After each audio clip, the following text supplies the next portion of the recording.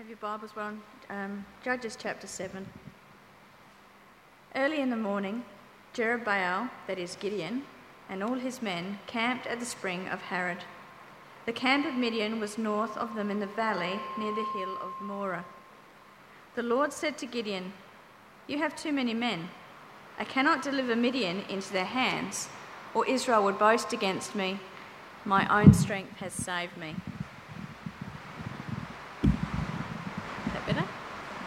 Now announce to the army, anyone who trembles with fear may turn back and leave Mount Gilead. So 22,000 men left, while 10,000 remained. But the Lord said to Gideon, "There are still too many men. Take them down to the water, and I will thin them out there for you there. If I say, 'This one shall go with you,' he shall go. But if I say, 'This one shall not go with you,' he shall not go." So Gideon took the men down to the water.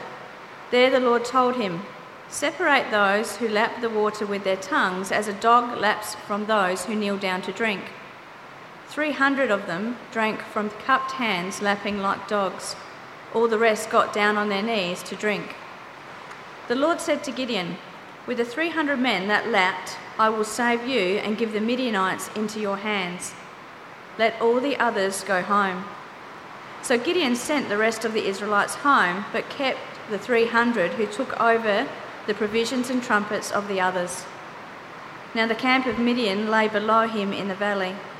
During that night, the Lord said to Gideon, "Get up, go down against the camp, because I am going to give it into your hands. If you are afraid to attack, go down to the camp with your servant Purah and listen to what they are saying. Afterward you will be encouraged to attack the camp." So he and Purah his servant went down to the outposts of the camp. The Midianites, the Amalekites, and all the other eastern peoples had settled in the valley thick as locusts. Their camels could no more be counted than the sand on the seashore. Gideon arrived just as a man was telling a friend his dream. "I had a dream," he was saying. "A round loaf of barley bread came tumbling into the Midianite camp. It struck the tent with such force that the tent overturned and collapsed." His friend responded, "This can be nothing other than the sword of Gideon, son of Joash the Israelite. God has given the Midianites and the whole camp into his hands." When Gideon heard the dream and its interpretation, he bowed down and worshipped. He returned to the camp of Israel and called out, "Get up! The Lord has given the Midianite camp into your hands." Dividing the 300 men into 3 companies, he placed trumpets, can anyone still hear?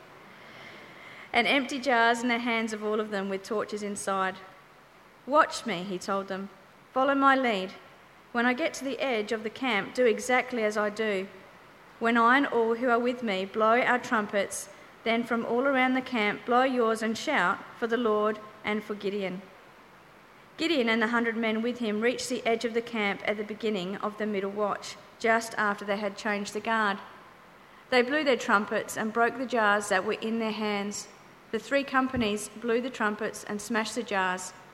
Grasping the torches in their left hands and holding in their right hands the trumpets they were to blow, they shouted, "A sword for the Lord and for Gideon." While each man held his position around the camp, all the Midianites ran, crying out as they fled. When the 300 trumpets sounded, the Lord caused the men throughout the camp to turn on each other with their swords. The army fled to Bethshittah towards Zererah, as far as the border of Abel Meholah near Tabbath. Israelites from Naphtali, Asher, and all Manasseh were called out, and they pursued the Midianites. Gideon sent messengers throughout the hill country of Ephraim, saying, "Come down against the Midianites and seize the waters of the Jordan ahead of them, as far as Beth-barah." So all the men of Ephraim were called out, and they seized the waters of the Jordan as far as Beth-barah. They also captured 2 of the Midianite leaders, Oreb and Zeb. They killed Oreb at the rock of Oreb and Zeb at the winepress of Zeb. They pursued the Midianites and brought the heads of Oreb and Zeb to Gideon, who was by the Jordan. Let's pray, friends, as we start. Our gracious God, we pray, Lord, we plead with you now that you might so work in us by your Spirit, that you will make your word come alive in our hearts, that you'll show us more of the glory of Jesus and all that he's done for us. You'll equip us for a life of joyful and thankful service to you. Please use this time now for your glory. In Jesus' name, amen.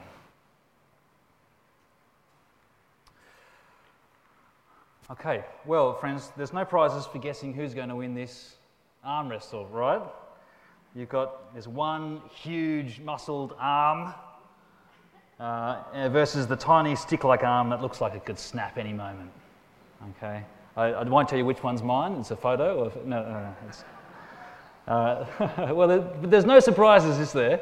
There's no surprises because we know the way that victory works, right? We know how victory works. It's the biggest, it's the strongest, it's the fastest, it's the fittest, it's the team with the best players, the army with the most advanced weapons and the biggest numbers, the one who can outwit, outplay and outlast all the competitors.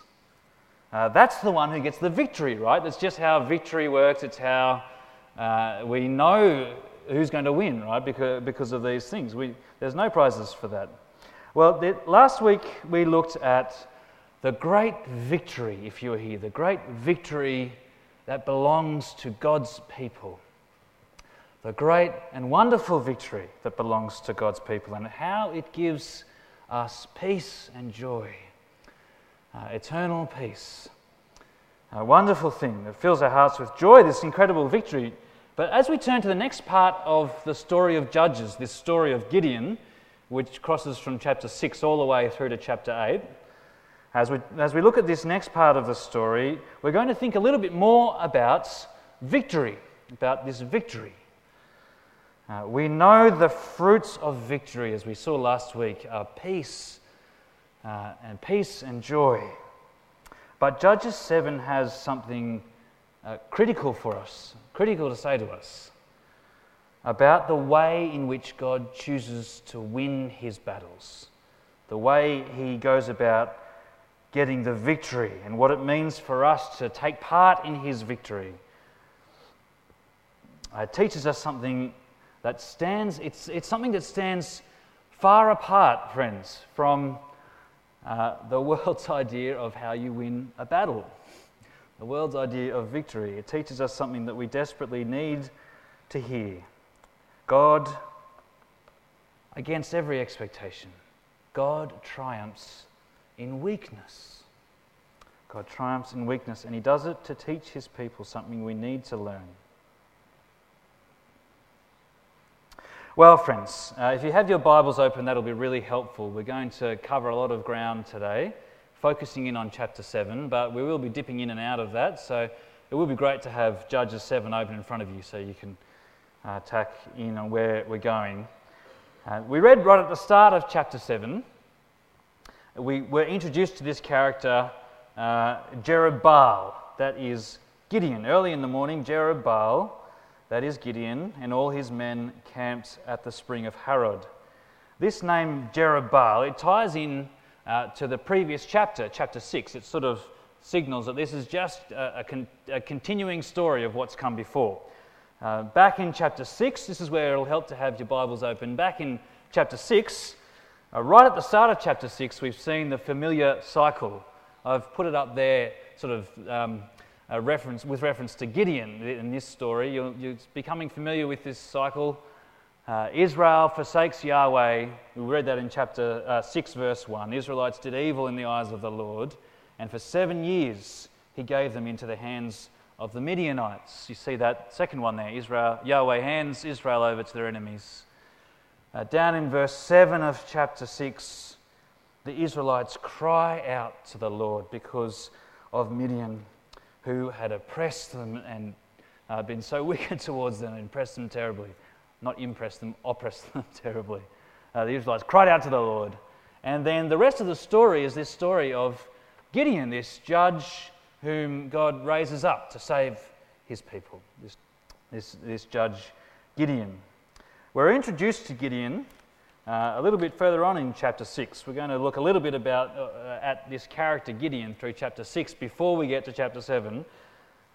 If you're in home groups, we read through this week. We read through the whole story. So hopefully this will be a familiar thing to you as we read through the week. But chapter 6, if you're looking at chapter 6, Gideon there, we're first introduced to him in verse 11. The angel of the Lord comes and sits down under the oak in Ophrah that belonged to Joash, where his son Gideon was threshing wheat in a winepress to keep it from the Midianites. So we've got this image, friends, of Gideon, if you can make it out. He's threshing wheat in a winepress. Now, normally, you thresh wheat out in the open. The threshing of wheat was sort of throwing it up in the air so the chaff would blow away and the grain would fall down and you'd be able to sort of sort it out like that. But Gideon is sort of fearfully hiding away in this winepress. He doesn't want to get caught by the Midianites who'd come and sort of take all his grain or whatever it was. That he was afraid of them. So we have this image of Gideon sort of hiding away, and then there's this ironic moment when the angel of the Lord comes to Gideon in chapter 6, verse 12. The angel of the Lord appears to him and says, "The Lord is with you, mighty warrior." It's kind of like going to McDonald's and saying to the teenager out the back, "Greetings, great and wonderful chef," you know. Similar sort of thing. You've got this image of Gideon hiding away. The Lord is with you, great and mighty warrior. And that little sort of phrase, great and mighty warrior, carries through the rest of the story. We do see, by the end, the great and mighty warrior Gideon sort of emerge. But his greatness and his might is not in himself, as we'll go on to see. The Lord is with you. Gideon reacts with sort of bitterness and frustration, if you read through during the week. He reacts with frustration in verse 13 of chapter 6. "Pardon me, my Lord. If the Lord is with us, why has all this happened to us?" Doesn't that resonate? If God is with us, why has all this happened to us? All this oppression. Where is all the wonders that our ancestors told us about when they said, "Didn't the Lord bring us up out of Egypt?" So Gideon kind of reacts with frustration at God calling him a mighty warrior and saying, "The Lord is with you." But God ignores the question. The Lord, this figure, the angel of the Lord, who also is the Lord himself through the story. It's a bit ambiguous. But the Lord in verse 14, he kind of ignores Gideon's question, doesn't answer him straight away, and all he says is, Go in the strength you have and save Israel out of Midian's hand. Am I not sending you? Am I not sending you? Well, now that he's kind of face to face with Yahweh, Gideon thinks better of accusing God, and he kind of changes tack. He's a great he's finding every which way to get out of what God wants him to do. He changes tack in verse 15, and he starts coming up with excuses. He's just not up to it. Verse 15, "Pardon me, my Lord, how can I save Israel? My clan is the weakest in Manasseh, and I am the least in my family." And what is God's response here? He doesn't answer his questions again, they're irrelevant actually to God. God doesn't give him Gideon's his fearful trying to get out of it, doesn't give it a hearing. What does God say in verse 16? "I will be with you." End of story. I will be with you. That's it. So Gideon sort of progresses a little bit now. And if you keep travelling through chapter 6, in verse 17, he asks God for a sign. "If I found favour in your eyes, give me a sign that I know it's really you talking to me." And he goes and gets an offering and presents it to this figure that's in front of him. And God gives him a sign. The angel of the Lord touches the offering with his staff, and it just, consumes up with fire, this incredible sign. And Gideon admits it. He says he's seen God, up in verse 22. "Ah, alas, sovereign Lord, I have seen the angel of the Lord face to face." But God graciously says, "Peace, don't be afraid, you're not going to die." Well, Gideon's he's tried to make every possible excuse to get out of doing what God's wanted him to. But in the end, he says, okay, he does what God says. And he goes, God tells him to break down his father's altar to Baal. I mean, everything about that is wrong, right? He's your father, he's the God of the culture around. But Gideon needs to go and break it down. Gideon's, okay, he goes and does it. But fear has still got a hold of him. Did you notice that if you've read through this chapter during the week? Fear has still got a hold of him. He sneaks out and does it at night time. He sneaks out and breaks down this altar to Baal. He does it at night time because he's afraid.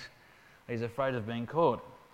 But even though he's afraid of being caught, he still gets found out. He does get caught. And as you read through the story, his dad sticks up for him. And his dad says to, even though it was his dad's altar, his dad sort of defends his son against the town who want to kill Gideon. His dad says, if Baal really is a god, he can defend himself when someone breaks down his altar. And then Gideon gets called this name, Jerubbaal, which sort of technically is something like, let Baal contend with him. Or as, maybe more colloquially, Gideon Baal fighter. Okay, he's the Baal fighter. Bring it on, Baal, is this nickname that these guys give to Gideon. Well, it's quite an interesting journey of Gideon's through chapter 6. And then you get to the end of the chapter, and we find that there is this huge army that has come against Israel. A massive army of Baal's worshippers, actually. The worshippers of this god. Midianites, Amalekites, other eastern peoples march against Israel. And it spurs Gideon into action. Or actually, if you read verse 34, it's the Spirit of the Lord that spurs him into action. It comes on Gideon, he blows his trumpet, he summons the people to follow him, and he summons the people to war.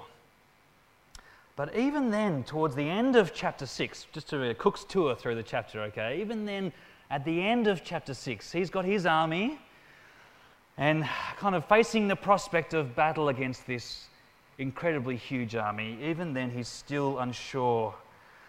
The enemy they face was massive, and it was terrible.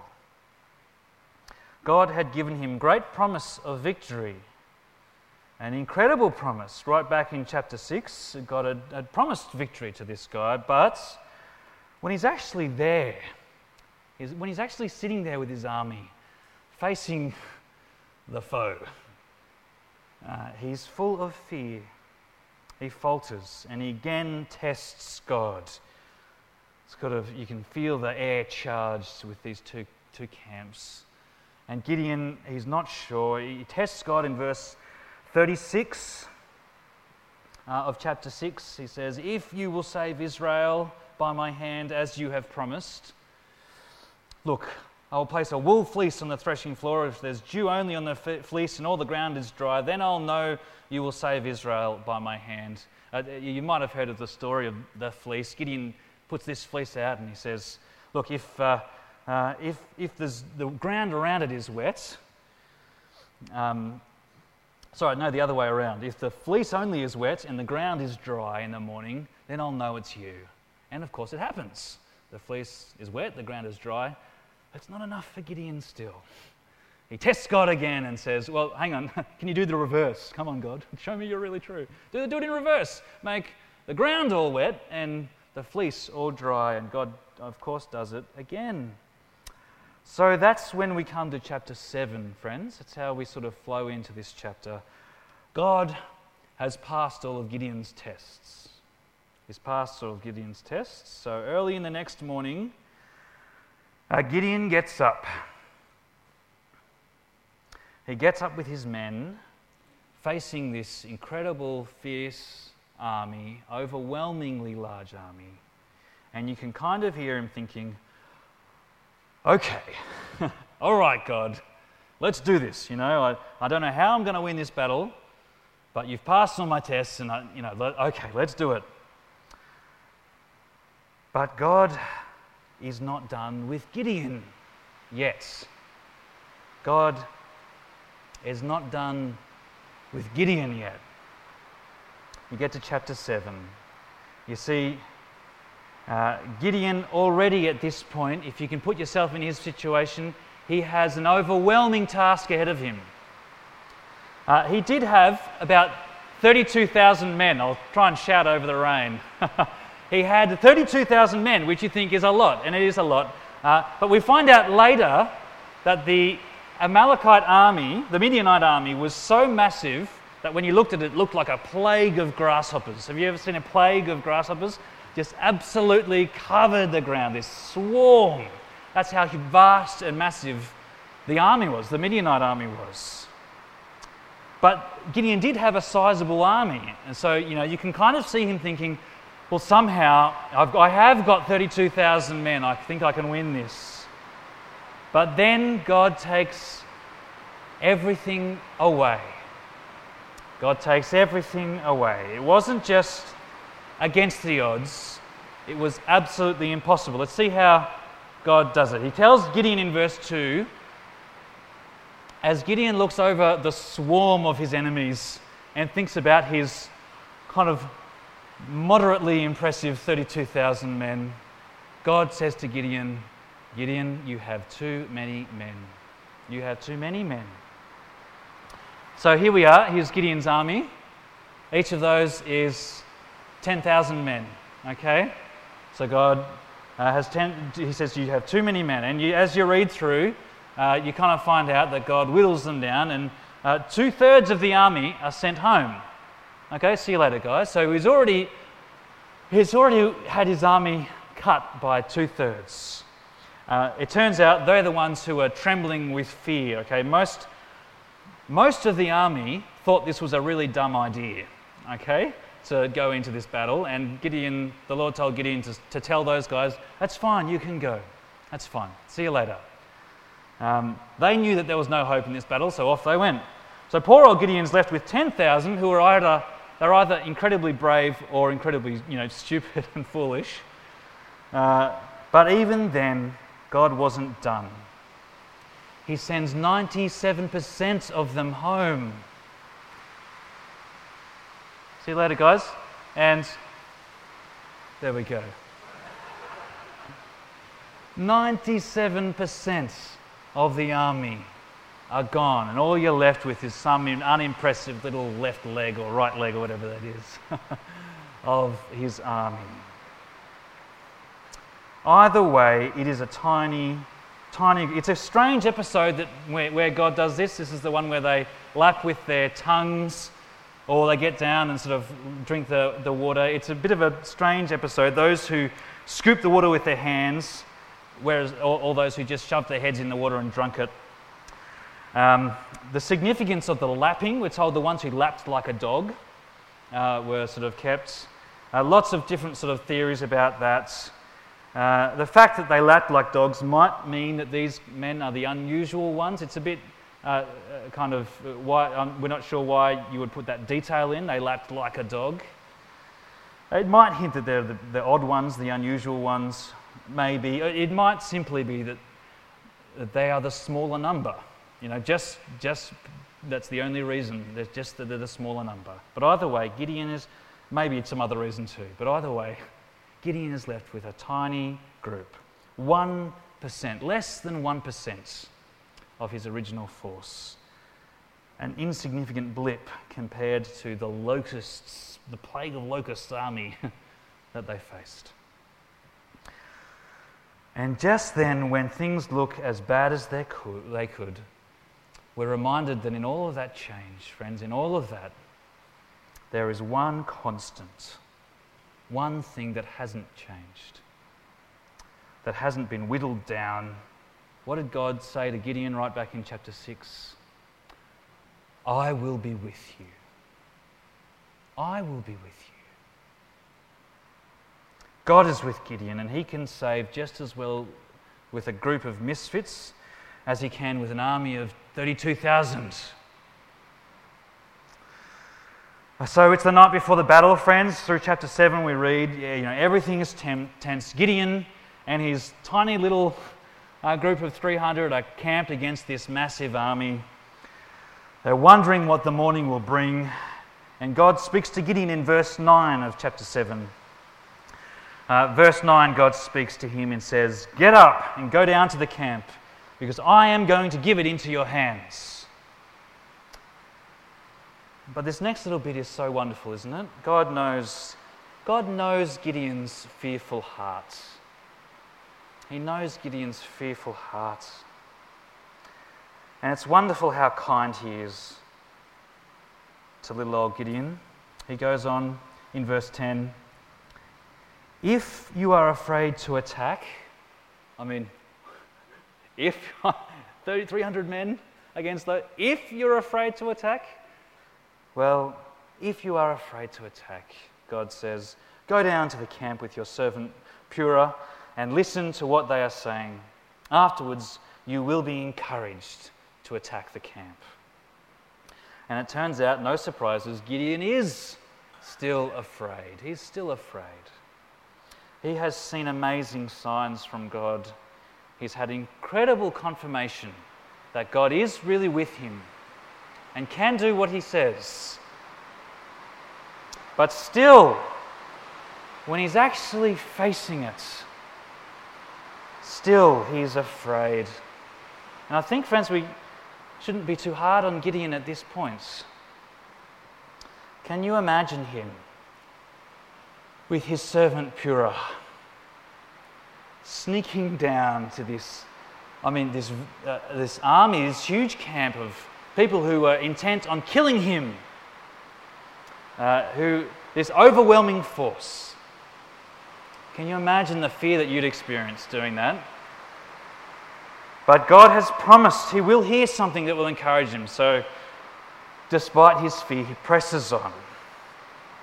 And he finds that not everything is as it seems as he gets down to the Midianite camp. As we read through, you would have picked this up. Not everything isn't as it seems. You see, there's fear in Gideon's heart, but there is fear in the Midianite camp as well. There's fear in the Midianite camp. He sort of creeps down to the edge of the camp and he overhears in someone's tent. So he's getting right close to this army, up to the side of the tents, and he overhears a man telling his friends this bizarre dream. Is the bizarrest dream of this big barley loaf, a barley kind of loaf of bread, tumbling down the hill and crashing into a tent and collapsing it. Okay, it's this kind of bizarre dream, one of those dreams you wake up and think, what was that all about? Totally weird. So this guy's telling his friend about this dream, but the guy's friend knows what it's about. He knows what's going on. We're not told how this guy knows, but he knows. Presumably, God has revealed it to him in some way. He knows that this means God has given this whole army into the hands of Midian and his odd little 300. So the Midianites' friend, the two guys that they overhear, his friend knows that is the case. That was in verse 14 of chapter 7. This can be nothing other than the sword of Gideon, son of Joash the Israelites. God has given the Midianites and the whole camp into his hands. And at long last, this is the moment this whole story has kind of been building towards. Finally, through all his anger, through all his frustration, through all his fear, through all his failing, through all his doubts, finally, Gideon in verse 15, when he hears this dream and its interpretation, he bows down and worships. He bows down and worships God. He is blown away by this dream. He falls to his knees in worship. And from this moment on in the story, Gideon sort of gets up from this point, and it's like he's a new man. It's like he's a renewed sort of guy. It's as if this moment where he falls down and worships, he acknowledges his own hopelessness and God's great, incredible power and provision and his goodness. This moment of worship, it's as if it's filled him with a kind of new courage and ingenuity as he goes around. He comes up with this great plan as you read through. There's no hint that sort of God revealed this plan to him, as in sort of gave it to Gideon, and which is this wonderful kind of connection between God's absolute sovereignty over this whole situation and Gideon's own responsibility, his own ingenuity and strategizing. See, God's promise didn't let Gideon off from making plans. What it meant was that he could make his plans confidently, not confident in the plans or in himself, but he could make his plans at peace, knowing that God will take what he does in faith and use it for his good purposes. So he puts this plan into action. It's a brilliant plan, right? When you're faced with a huge and overwhelming army, make your army seem like a huge army as well, even though you're only tiny. So in 3 groups, as we read through, you would have perhaps picked this out. In 3 groups, they spread out around the Midianite camp. Each of them hides a torch under a jar with one hand. It must have been pretty hard to manage holding all this, but they have a torch in one hand with a jar and a trumpet in the other, and they sneak up in the middle. Essentially, their battle plan is, let's sneak up in the middle of the night and say boo! They surround the camp, and everyone all at once breaks the jars. The Midianites are suddenly surrounded. Can you imagine a dark night? Perhaps this rumour of this dream has filtered through the camp, maybe. This dream that these guys have had, maybe. But either way, a dark night. And then all of a sudden, the camp is surrounded by bright, flaming lights. And not just a few trumpets, but hundreds of trumpets all playing at once, this deafening noise. It was a brilliant plan, friends. But even with Gideon's brilliant plan, if you look down in verse 22 of chapter 7, even with his brilliant plan, it was only through God's intervention, his work, that the plan came off at all. Verse 22, when the 300 trumpets sounded, the Lord caused the men throughout the camp to turn on each other with their swords. The Midianite camp, sort of this, you can imagine this scene of this unbelievably large camp of people just going crazy, sort of imploding on each other, turning on each other, panicking. The kind of chaos will set in, panic sets in. We're told that God did that, and God caused that to happen, and the army flees. And God gives Gideon a great and incredible victory. And you sort of read through the rest of the details, and chapter 8 tells of the sort of that victory playing out, which we won't have time to get into today. Well, there's so much that ought to really resonate with us here in this story, friends. There's so much that resonates. The way we see God work here is the way he constantly works in his world. Again and again, he triumphs in weakness. He uses the unlikely ones, the ones who hide in wine presses, the fearful ones, the nobodies, the nothings.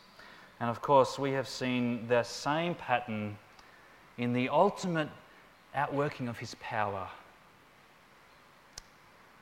in his greatest victory, in the man of sorrows, our Lord Jesus. The man of sorrows, lowly carpenter, betrayed and hanging alone to die on a Roman cross in order that he might bring about the greatest victory over sin and evil and death. Why does God do this? Why does he win his victories like this, in this kind of a way? We read it, actually, in verse 2 of chapter 7. It's a key verse to understanding why sort of God acts in this way. Chapter 7, verse 2, the Lord said to Gideon, "You have too many men. I cannot deliver Midian into their hands, or Israel would boast against me. My own strength has saved me." See what God's doing here? He works in this way, to teach Israel not to boast in their own strength, but to trust in Him who was with them and who was mighty to save. So there's two ways you can respond to God's victory, sort of coming out of this story. There's the way of Israel, which really is the way of every broken human heart, isn't it? I mean, to take God's gift, what He freely gives, and to sort of treat it as if it were our own, and to sort of get proud about it, or to be proud of our own strength, our own efforts. But then, friends, there is the way of Gideon, the way that Gideon is sort of forced to, through having everything stripped away from him. All through the story, Gideon struggles. He struggles with doubts. He struggles with doubts about God, about himself. Now, the story about the fleece, that's not something we're supposed to copy. The story of the fleece is not a pattern for how to find God's will in your life. Gideon knew exactly what God wanted him to do. So please don't put fleeces out. Gideon knew exactly what God wanted him to do. He just didn't want to do it. He was afraid. He didn't trust God. He didn't trust himself. But Gideon is transformed. God patiently, this is so good, isn't it? God patiently and graciously reveals himself to Gideon. And Gideon realizes that while he was right not to trust himself, he was right not to trust himself, he could totally, absolutely, and unconditionally trust God. That's why he bows down to worship. He knew he was a nobody. He knew he was a no-hoper. But he was loved and chosen and given the promise of victory by the great somebody. He hadn't seen the victory played out yet. At this point, when he bows down to worship, he hasn't seen the victory played out. But he knew it was already won. And in that confidence, he went boldly to the battle. Well, friends, this is the way God works, and it is good news for Gideons. It is good news for Gideons. And I just want to extend a bit of an invitation to weaklings, okay? So if you're a weakling here, a bit of an invitation to you. Will we have a kind of Gideon-like moment today? Maybe it might be for you the first time that you recognize who God is. And in your heart, you bow down and worship Him. It may be for you that's the first time. But friends, Gideon was God's man before he heard this dream and before he bowed down and worshipped. He was God's man already, but he was afraid. He was uncertain. He was swayed by the opinions of others. He didn't have to be. And God, in His kindness, led Gideon through his fear and into faith, to a trust in God that was confident and risk-taking and liberating. Well, friends, just like Gideon, I hate to break it to you, but we are a bunch of nobodies. Well, I am at least. But some of us, no, we all are. Some of us feel that more than others. But it's true for us all. There are fears that grip all of our hearts. We have failed time and time again. There are lots of echoes through this story, and one of the strongest that we pick up in the New Testament. One of the strongest is found in this wonderful passage from 2 Corinthians chapter 4. I'm going to land here. We'll finish by thinking about this incredible passage, friends. Paul writes, "For what we preach is not ourselves." Isn't that good news? What we preach is not ourselves, but Jesus Christ as Lord, and ourselves as servants for Jesus' sake. For God, who said, "Let light shine out of darkness," made his light shine in our hearts to give us the light of the knowledge of God's glory displayed in the face of Christ. But we have this treasure in jars of clay to show that this all-surpassing power is from God and not from us. Too often, friends, we think that our brokenness disqualifies us from serving God, when the reality is it is the one thing that qualifies us, actually. There is wonderful freedom, brothers and sisters, in being absolutely redundant and useless, actually. God uses useless people. God doesn't need us, friends. He doesn't need you. He doesn't need me to do his great work. I'm just a clay jar, a crackpot in the corner, He doesn't need us. He doesn't need you, but he wants you. He doesn't need you, but he wants you. He loves you. And if your trust is in Christ, he has filled you with the brightest, richest treasure, the knowledge of God's glory in the face of Jesus Christ. See, friends, see what this is saying. Jesus' death on the cross, his resurrection from the dead, that is our great barley loaf moment, if I can put it like that. That is our great and complete revelation that God is real and that he fights for us. That in Jesus the battle is already won, even though, like Gideon, we wait for it to be played out.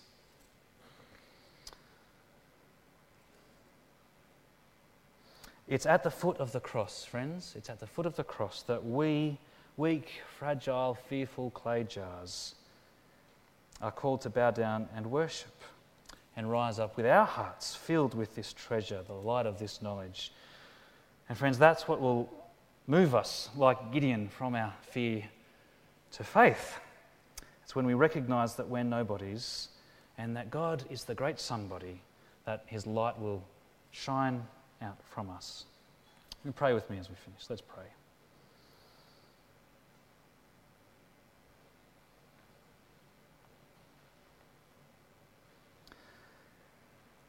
Father, we do thank you for this story of Gideon. We thank you for your incredible kindness and mercy and grace to this fearful and bumbling person.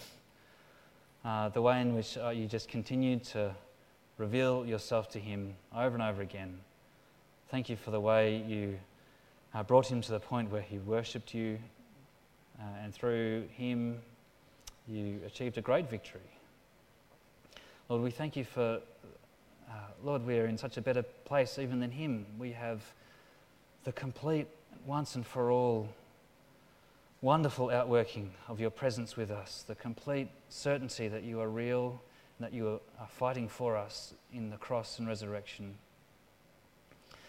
Lord, may we come again and again to that moment and have our hearts filled with faith. May we turn our eyes away from ourselves and onto Jesus. Lord, keep us from ever being proud. May we know the joy of being humble, dependent people on you. And we do pray that you will be pleased to use us for your great purposes. Thank you for inviting us into them. In Jesus' name, amen.